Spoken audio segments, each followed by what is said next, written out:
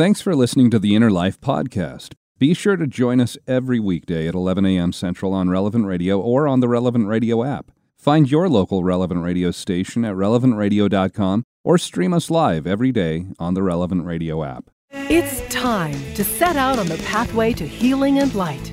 This is The Inner Life on Relevant Radio. If you have questions or concerns about your faith journey, if you are struggling or searching for something more, if you are in need of some spiritual direction, our Catholic priests are here to help. One heart at a time. Welcome to The Inner Life on Relevant Radio.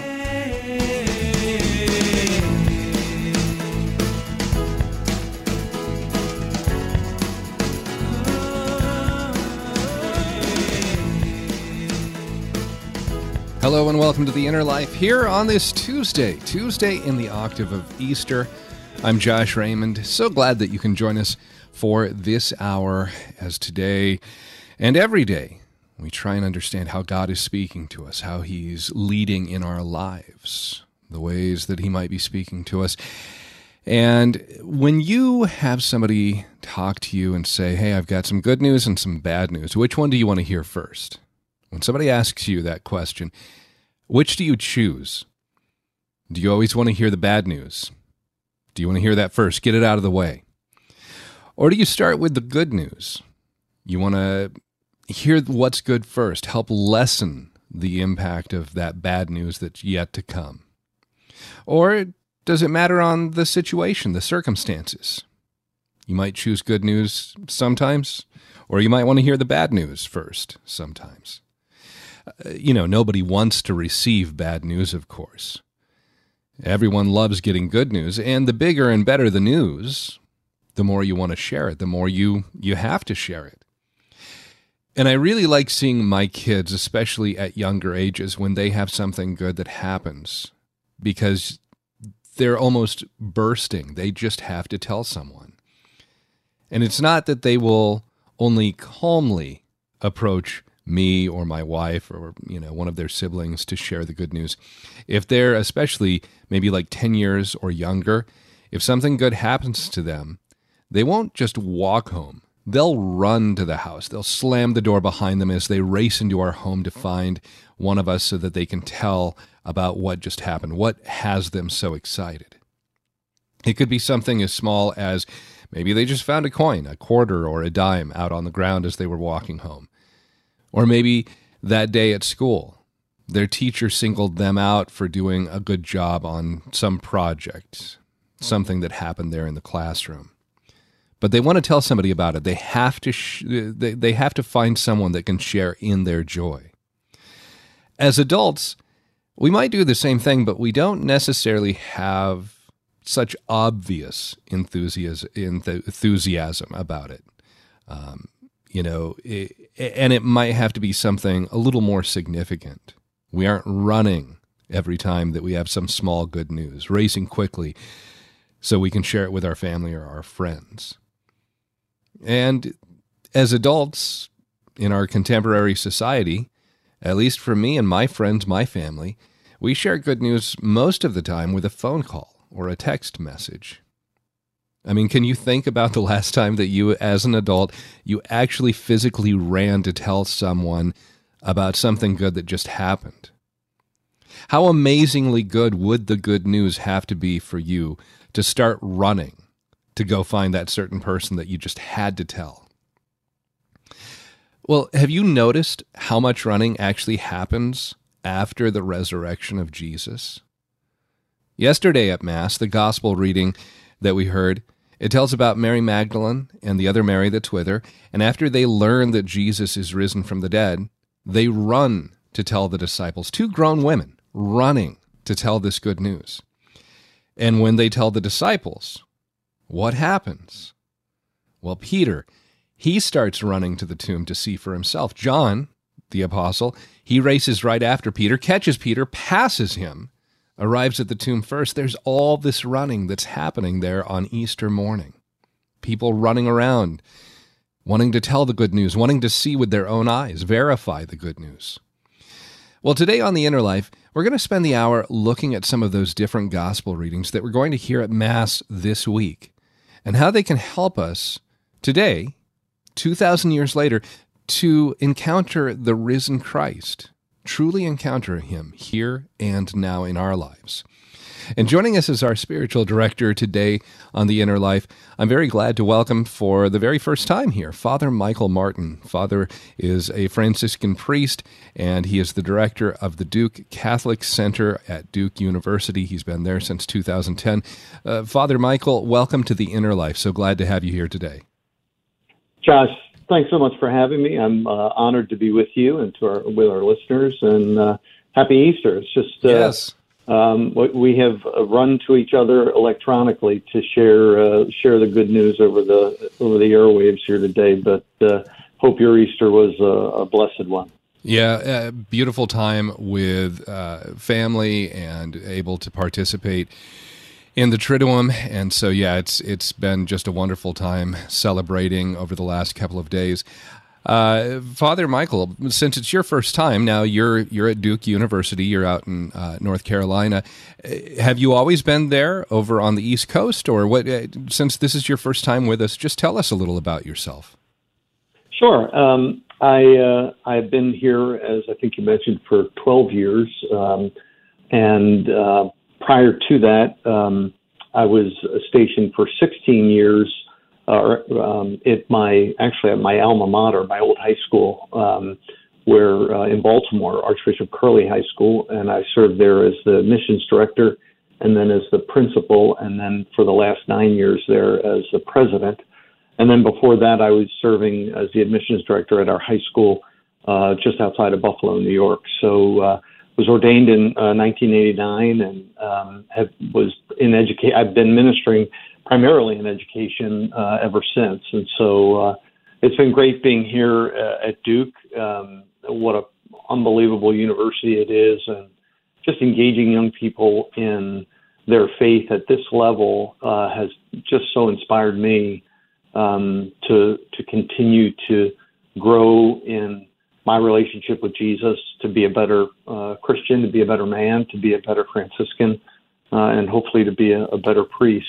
So I've been honored in the different places that I'm serving. Actually, my tenure here at Duke is coming to a close, believe it or not. As of July 1, I'm going to be reassigned. I don't know where yet, but I'm sure it'll be a blessing, as my previous assignments have been a blessing as well. So that's just a little bit. I grew up in Baltimore, and actually, as I said, I was head of my old high school. I really encountered the friars as a high school student, and just they really impacted me. And I would say I liked it so much I bought the company, so to speak. So they made a big difference in my life. Yeah, the Hair Club for Men. That's right. I was thinking Norelco. Okay, that's a little there more you go. dated, So yeah. That's great.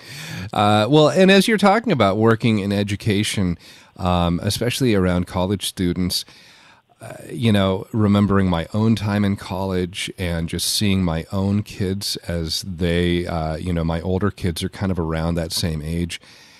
And there's a lot of idealism. There's a lot of just passion of wanting to just dive in,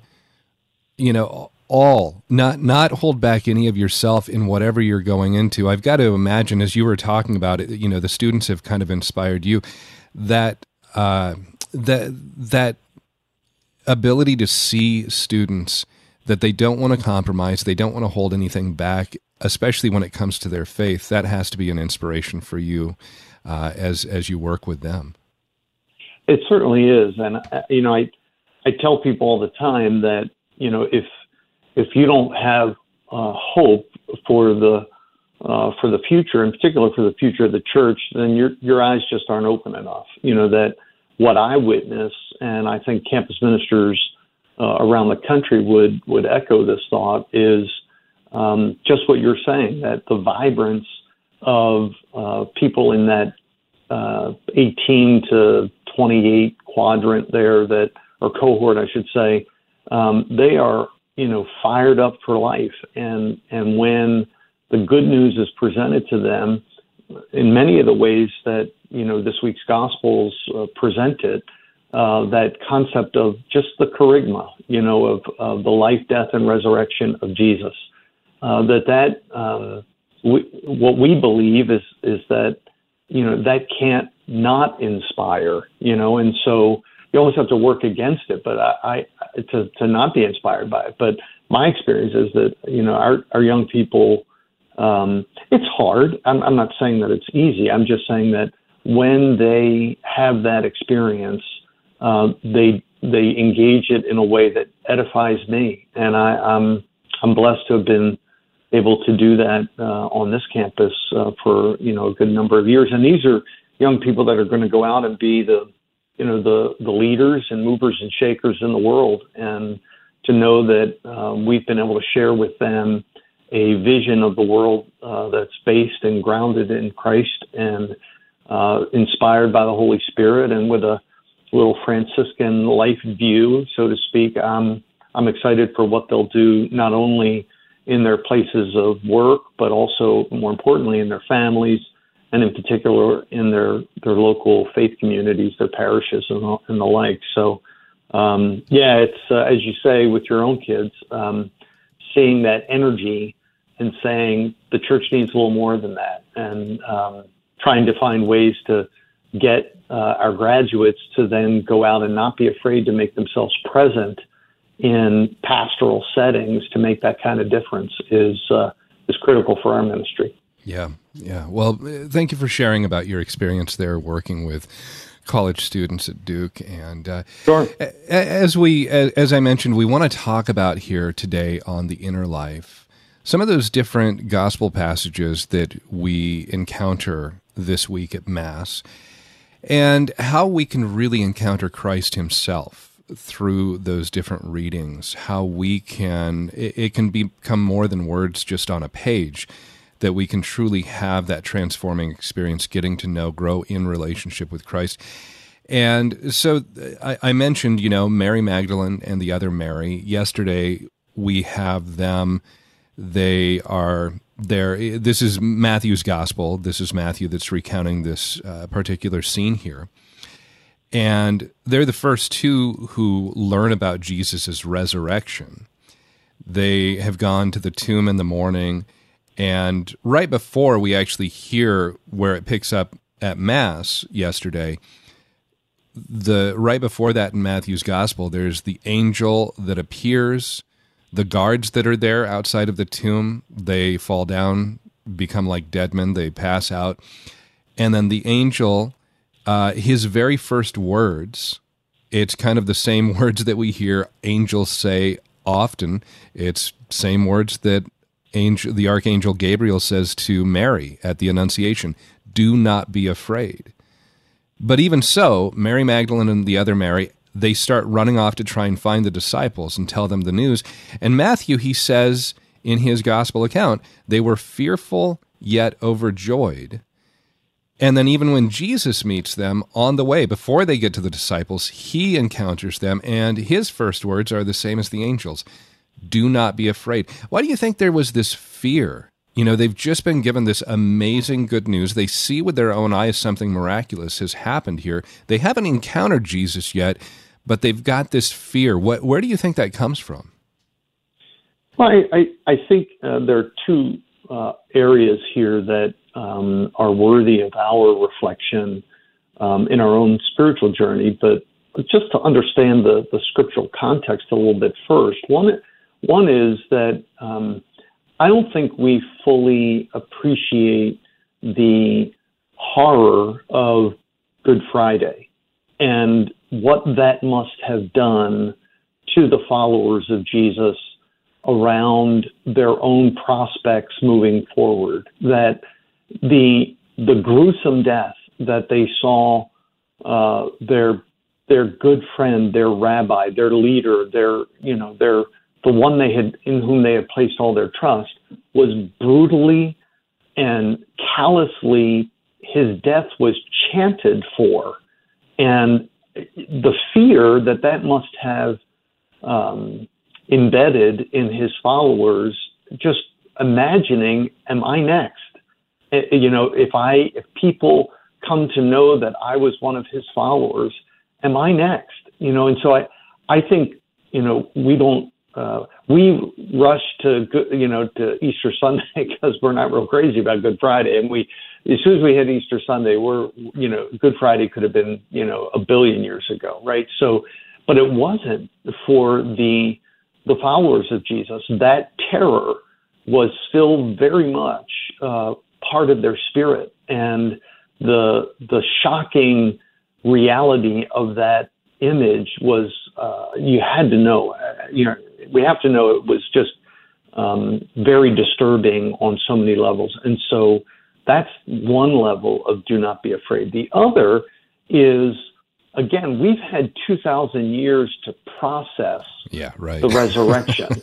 Yes. They have about 6 seconds, and I think that reality is something that it leaves me a little speechless, trying to think, what would I be feeling? And I have to believe it would be fear. So I think that is a very natural other reaction to witnessing either someone else telling me, first of all, seeing an angel, but then an angel telling me that Jesus had risen, or seeing Jesus himself, had to be fear-inducing. So I think those two realities are things we have to take into account, and then begin to say, where have we been that afraid? And where has the awe of some experience so shaken us into maybe fear, even if it's a good experience? I think those are places where on the inner life we can begin to reflect and say, what's God saying to me in this moment as a result?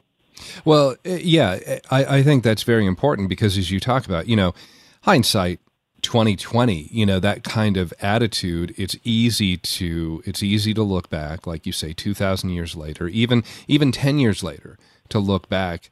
I think those early Christians could have said, well, now we know how everything has worked out, and it's all been for good. There's persecutions, but we have this amazing, miraculous hope that life doesn't end here, that we can be reunited with Christ after our life here ends.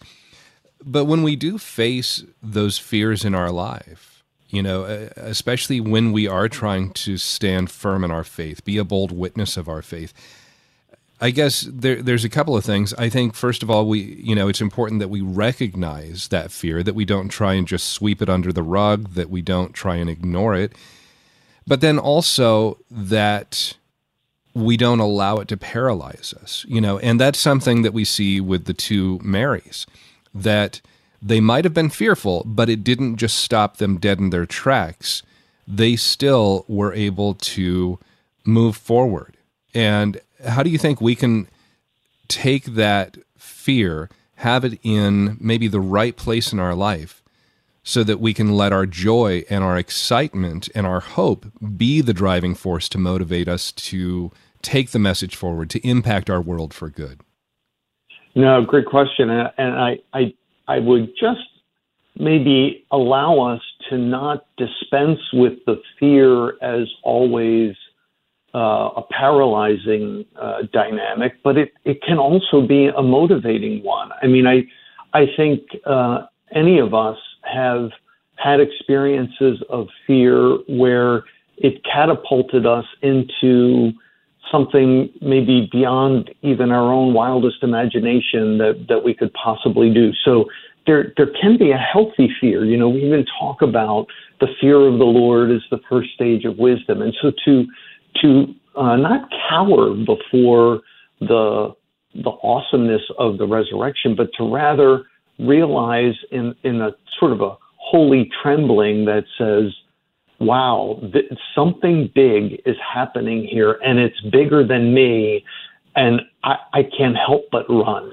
So I do appreciate that sometimes we look for more positive motivation, but I think that fear can also be one of those positive motivators. To your point, though, I think finding or acknowledging the paralysis and saying, hey, wait a minute, that anytime I'm, that I've been locked down, something's not healthy there.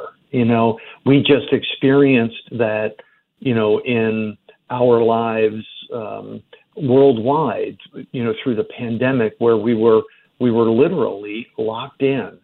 And we saw how that created as much as I'm not, saying that we shouldn't have, I'm just saying that dynamic is very real in our recent, collective history.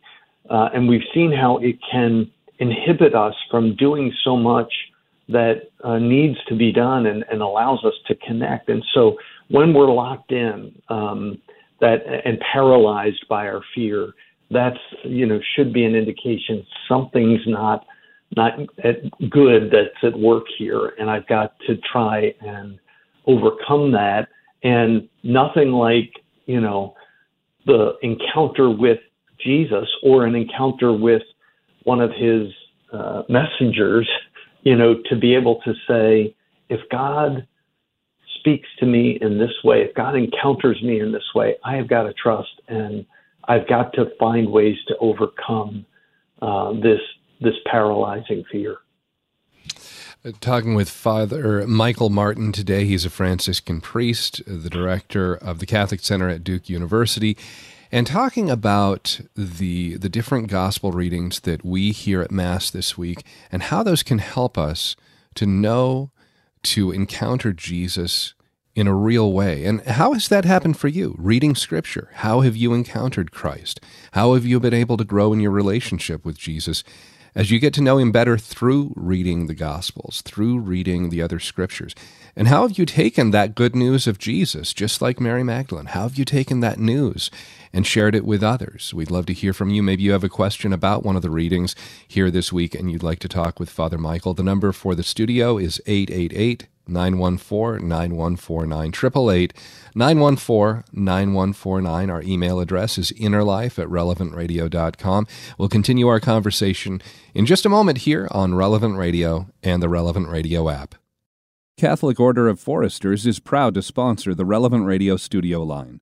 For information about employment opportunities and flexible premium life insurance plans, visit relevantradio.com/forester.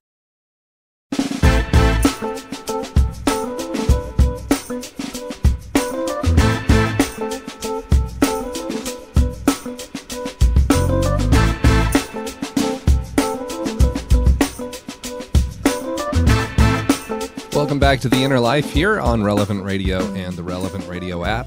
I'm Josh Raymond, so glad to have you with us here as today we talk with Father Michael Martin, a Franciscan priest, discussing some of the different readings that we hear, the gospel readings that we hear at Mass this week, and how we can take those and not just look at them as a story from 2,000 years ago, but we can truly encounter Christ ourselves through those readings, the risen Christ. And we're also inviting you to call in. How have you encountered Christ in reading the Scriptures? How has reading the Gospels, how has that allowed you to grow in your relationship with Christ? And how have you been able to then share that with others?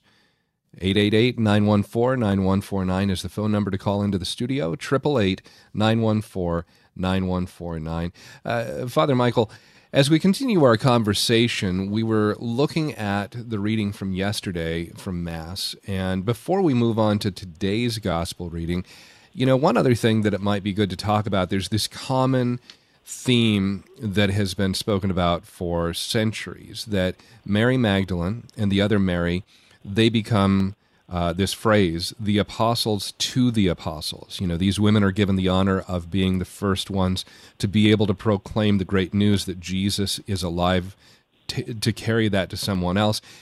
But as they then encounter the apostles, their experience of sharing this news, it reminds me of other times where maybe a miraculous message has been given, and that's been brought to one of the apostles, specifically a successor of one of the apostles. And I'm thinking of things like Juan Diego, when he went to his bishop with the news of the message that was given to him by Our Lady of Guadalupe. Saint Bernadette, another one who shares the words given to her when Our Lady appeared to her at Lourdes, that title of the Immaculate Conception.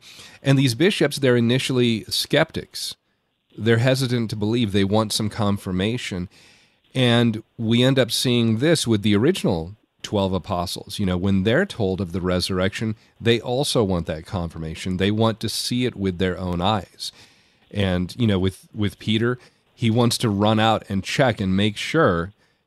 I'm sure there's a little bit of skepticism there as he's running, extremely hopeful. His hope has moved him to run to the tomb and see for himself, but he doesn't just take it on Mary's word.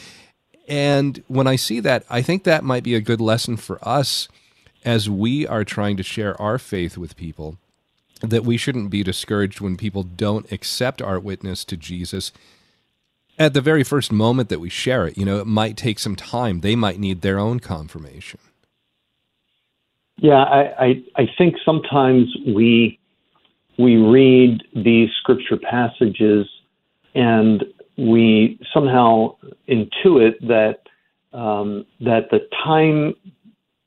the timing in which we're reading it is sort of the elapsed time that it actually took, and I'm not sure that that's fair. I think that the way in which the disciples digested and came to appreciate, what in fact was being said to them naturally takes some time. And even, I think it was the reading from the gospel for the vigil, that talks about, they saw and believed, but they still did not understand so it kind of paints this picture of a process of coming to the fullness of belief that, we're not going to have on this earth. That's what the beatific vision is all about. And so to imagine that we have fully come to believe in Jesus is maybe a bit of a stretch. And so I think a certain amount of, I won't call it due diligence, but I do think God gives us, a brain and a consciousness that says, think and reflect and put some pieces together. And that's going to take some time. And to your point, I think anyone who hears what we're saying and in the snap of a finger says, I'm all in, I think that should cause us more pause than someone needing to take some time to really to process what it is that we're saying. So I think it puts us in great company with both of the Marys and so many, as you point out, the visionaries of our church and the saints who have come to appreciate, who have encountered God in some miraculous form or fashion, to say that, we need to take the zeal that we have to present what we've come to know and realize it's going to take people with whom we're sharing this, it's going to take them some time, and they're going to have to run around and check the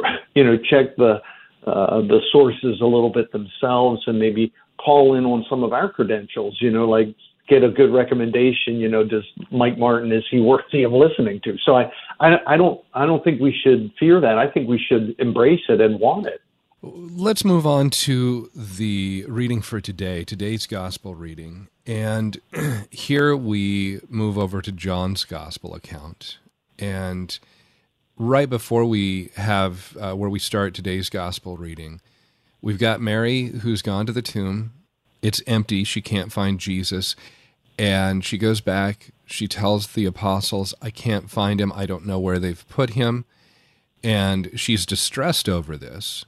And that's kind of where we pick up, is her there being sad. It starts with Mary Magdalene stayed outside the tomb weeping. And as she wept, she bent over into the tomb. She saw two angels in white sitting there. Then we have where Jesus encounters her. And this is probably a really big question. Why doesn't she recognize him right away? We actually had a caller who couldn't stay on the line and curious about this too. Why doesn't anyone recognize Jesus after he's risen from the dead? That we'll see that in the road to Emmaus, the two disciples that encounter Jesus there, and their eyes are not open to him. Mary mistakes him for the gardener. Why do you think there is this inability to recognize Jesus right away? I think that, first of all, in this passage from John, is there anything more poignant than Mary, just opening up what's the depth of the despair in her heart, that where have you taken, that they've taken our Lord, that sense of the hurt of being abandoned. To me, it reminds me of Jesus's response to the disciples when they start to abandon him at his description of what discipleship is going to encounter, which is, the cross, and people start to leave, and then he says to his disciples, "Are you going to leave me too?" That same sort of poignant sense of being left alone. And if Jesus can have that feeling, Mary certainly can. And oftentimes, it doesn't happen with Jesus in that moment, but it could happen with Mary in this moment, where the depth of our sorrow limits our ability to see clearly. And that's where, you look at St. Paul on the road to Damascus, that whole understanding of sometimes we need people to help remove the scales from our eyes. Ananias, who's sent by God to minister to Paul in that reality. It's the same here. Our eyes are oftentimes, in this instance, the tears just blur our vision, and so I think there could be a real practical reason why she doesn't recognize him, just in the fact that she can't see straight, right? With the blurry tears in her eyes, eyes. sure. So, yep. But I also think there's a real challenge for us here to say that's the beauty of the church, is when we walk with others in faith, others can sometimes help us to see clearly. And so this journey of belief isn't one that's supposed to be done alone, but rather God places people in our lives to help us to see, to remove sometimes the scales that inhibit us from really understanding what it is even that we're seeing. Another thing that might be good to talk about here too, and again, our spiritual director today, Father Michael Martin, a Franciscan priest, as we're talking about how we encounter Christ in the Scriptures, specifically the different readings that we have from the Gospels at Mass during this week, this octave of Easter, and also inviting your phone calls at 888-914-9149, 888-914-9149. How have you been able to get to know Jesus better through reading the Gospels, and how has that allowed you then to share your faith, to be able to introduce others to Christ? 888-914-9149. So we have where she doesn't recognize Jesus, and like you say, it might just be the fact that her eyes are, they're blurry from tears, and she's not interested in, I know when my wife cries, she doesn't want anybody to see her. She might even be hiding her face, so she didn't necessarily want to have, this man who comes up behind her look at her. She knows she's kind of a mess already, but she just tell me where Jesus is. I'll take care of him. I'll do this. But then Jesus calls her by name, and that's so important because we have a personal God who calls each of us by name. We're not just part of this large group. We're not some random number in this big mass of Christians, but Christ himself has died for each of us, knows each of us by name. God knows the number of hairs on our head, all these different things. We are so valuable to God. And I don't want to make this to where sometimes people can take that and turn it around and make it that we make it all about man and humanity. It becomes this kind of anthropocentric Christianity. And no, everything still points back to the glory of God himself. Why does Jesus do everything? For the glory of God. But we have a God who loves us so much that he calls each of us individually by name.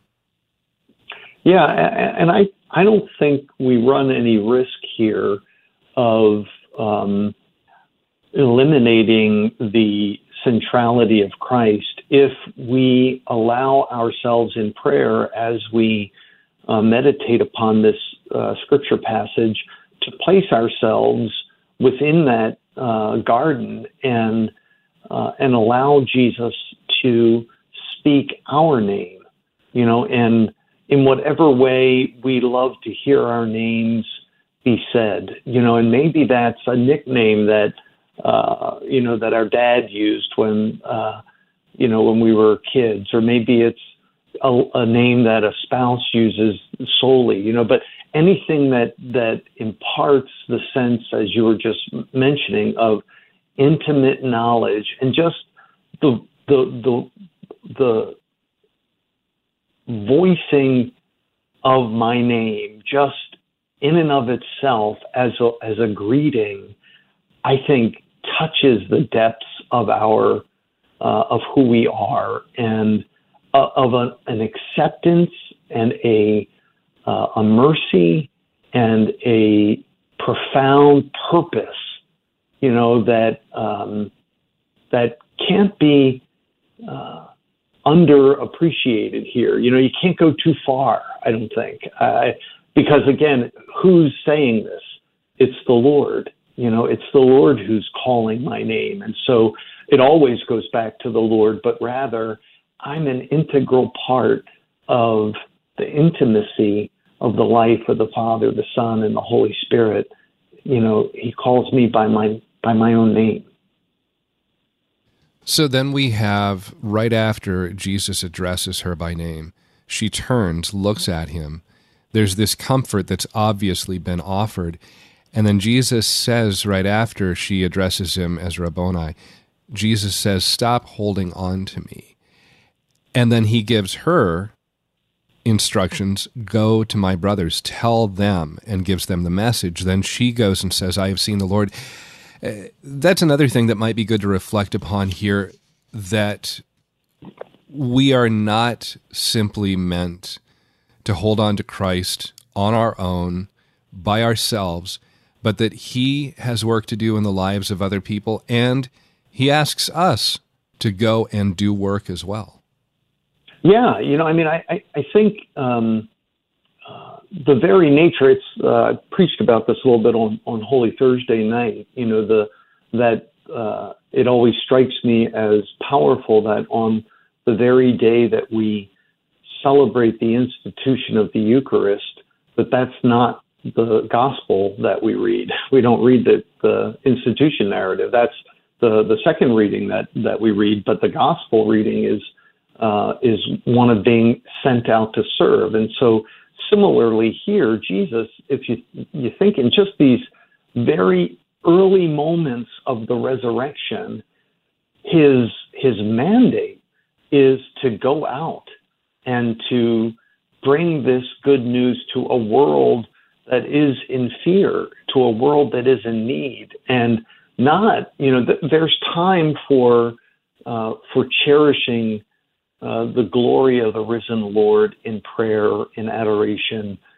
absolutely. But the very nature of love is to be shared, and not just sort of kept for myself, so to speak. And that's very much as you point out, the challenge that Jesus offers about, don't cling to me, that's not what this is for. I'm sending you out to share something greater than just you.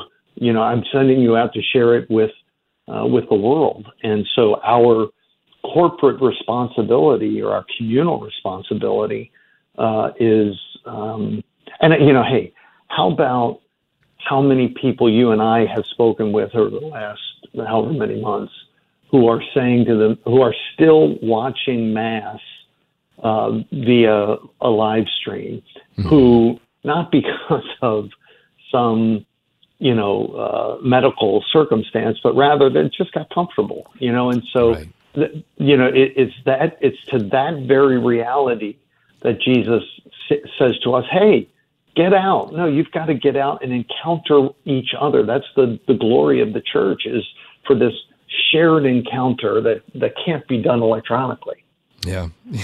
Our executive director here, Father Rocky, I've heard him say this a number of times, and he says, what we're doing is not easy, because if it was easy, it wouldn't be evangelization. And right. It's going to challenge us. Again, talking with Father Michael Martin here today. He's a Franciscan priest, the director of the Catholic Center at Duke University, and talking about the readings that we hear at Mass this week, the gospel readings, how that allows us to encounter and understand Christ even better, how we can grow in a relationship with him, and how has that happened in your life? How have you been able to grow in that relationship with Jesus and get to know him, encounter him in a very real, a true way in reading the Scriptures? And how has that then motivated you so you can evangelize, so you can share Jesus with others, introduce others to Jesus? Our studio line is 888-914-9149, 888-914-9149. And before we go to a break here, Father, really good quick question from Mary Alice, who's calling in from Columbus, Ohio. Mary Alice, thanks for calling in. You're on the air with Father Michael. Oh, hello, Father Michael, and this is a wonderful program you're having today. And he is risen. Glorify him. One of the things that I've been pondering this for years, why Mary Magdalene did not recognize him, was possibly, I don't know, the last vision that she had of him was, at the cross and brutalized and bloody, and, they had taken him down from the cross. I get choked up even talking about this. And maybe that was, other than when they cleaned him up, that's the wrong verbiage, but to eventually then lay him in the tomb, that maybe was all that she could think of, was how horrid that whole vision was. She watched that crucifixion, and she watched him, even prior to that, while he was carrying the cross up to Golgotha. Maybe that's all that was in her mind, and that is possibly why she did not recognize him on Easter Sunday morning. I don't know. I've been pondering this for years. And no, I think you.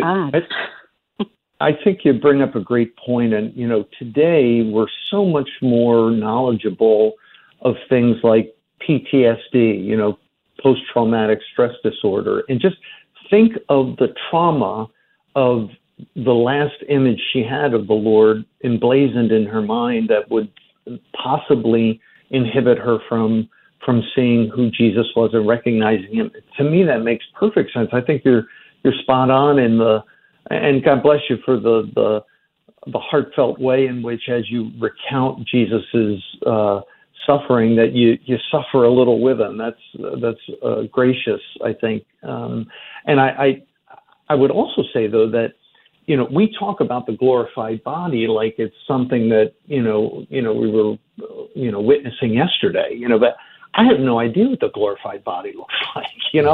I think that kind of glory, when we see it in Scripture, it changes people. And so to imagine that you just didn't know what you were looking at, I think is all the more makes the resurrection accounts all the more believable.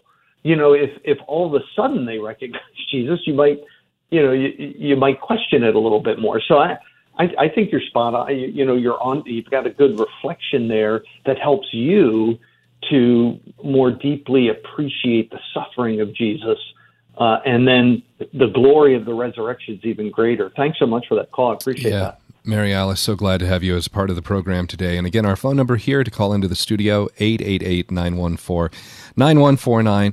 And we'll continue our conversation in just a moment here on Relevant Radio and the Relevant Radio app.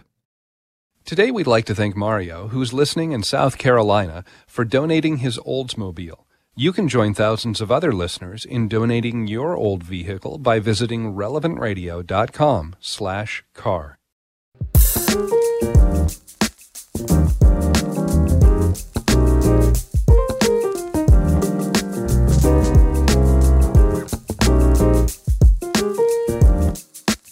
This is The Inner Life on Relevant Radio and the Relevant Radio app. I'm Josh Raymond, and want to say a special thank you to Nick Sentovich and Sarah Tafoya for their help in producing the program today. Talking today with Father Michael Martin, a Franciscan priest and the director of the Catholic Center at Duke University, and talking about the gospel readings that we hear at Mass this week and how those gospel readings allow us to encounter Christ. They're more than just stories, more than just words on a page. They really allow us to encounter Christ, to grow in relationship with Him. And how has that happened in your life? How have you been able to grow in your relationship with Jesus and know Him better through reading the Gospels? And how has that then enabled you and inspired you to carry out the Christian message, the Christian faith to others, to evangelize? 888-914-9149 is the number to call into the studio, 888-914-9149. Father, let's look ahead to tomorrow's gospel reading as we're getting here towards the end of the hour. Maybe we can just briefly talk about, now tomorrow it's going to be the two disciples on the road to Emmaus, and they're walking from Jerusalem, and they encounter Jesus. They don't recognize Him, and even though they're talking with Him, later on in the passage, they say to each other, were our hearts not burning within us while He spoke to us on the way, as He opened up the Scriptures to us? How do you think, we've talked kind of Mary Magdalene and why people at that point in time didn't recognize Jesus. What do you think holds us back in our contemporary world, in our own individual lives, from recognizing when Jesus is there working in our lives, speaking to us, calling to us in a certain way? What holds us from recognizing Him? Well, let's first, I think, not fail to appreciate that one of the reasons why these two disciples were able to ultimately engage Jesus in this dialogue is that they, first and foremost, were walking along in conversation about their faith and what their relationship with Jesus, meant to them. And so I think that's a huge call out for us to say that if you ask it from the negative perspective of, what prevents us, I would say the answer to that simply is not talking enough about our lives of faith and finding other people in our lives, whether it be family members or friends or whomever it might be, that we can have healthy human conversations about Jesus. The more that we engage in that conversation, the more we're able to recognize God's grace at work in our midst. And so I think that's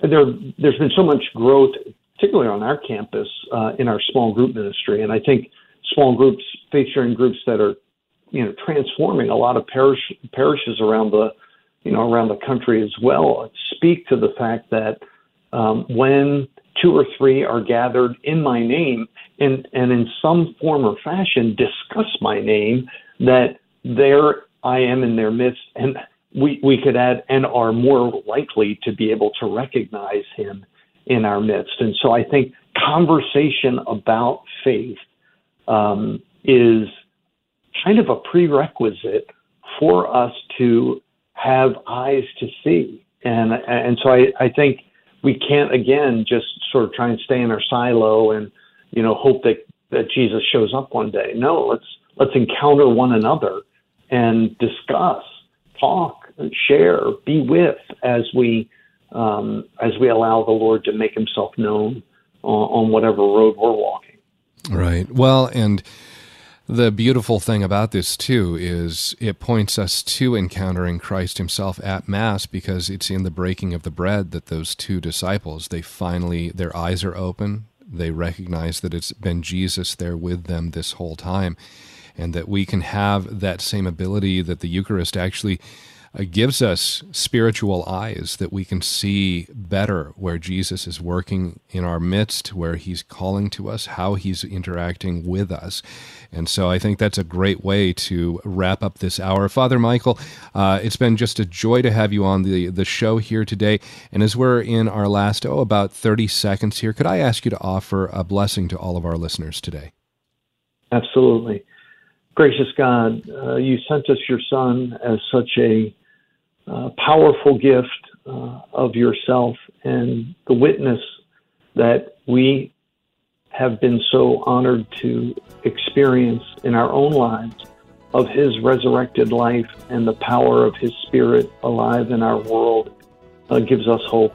And so we ask you, Lord, to continue to inspire us and continue to make your presence known, and may we always give you glory, Father, Son, and Holy Spirit, for the ways in which we come to know you more personally and as a church in our world. Amen. Amen. Father Michael Martin, thank you so much for being our spiritual director today. I hope we can have you back on the program sometime soon. And I want to thank you for listening. If you joined us late and you want to go back and listen to the entire hour, the podcast will be available very shortly here at relevantradio.com and on the Relevant Radio app. Stay tuned. We've got Mass coming up to next here, and tomorrow on The Inner Life, we're going to talk about doubt. Are you a doubting Thomas? We'll talk about that tomorrow here.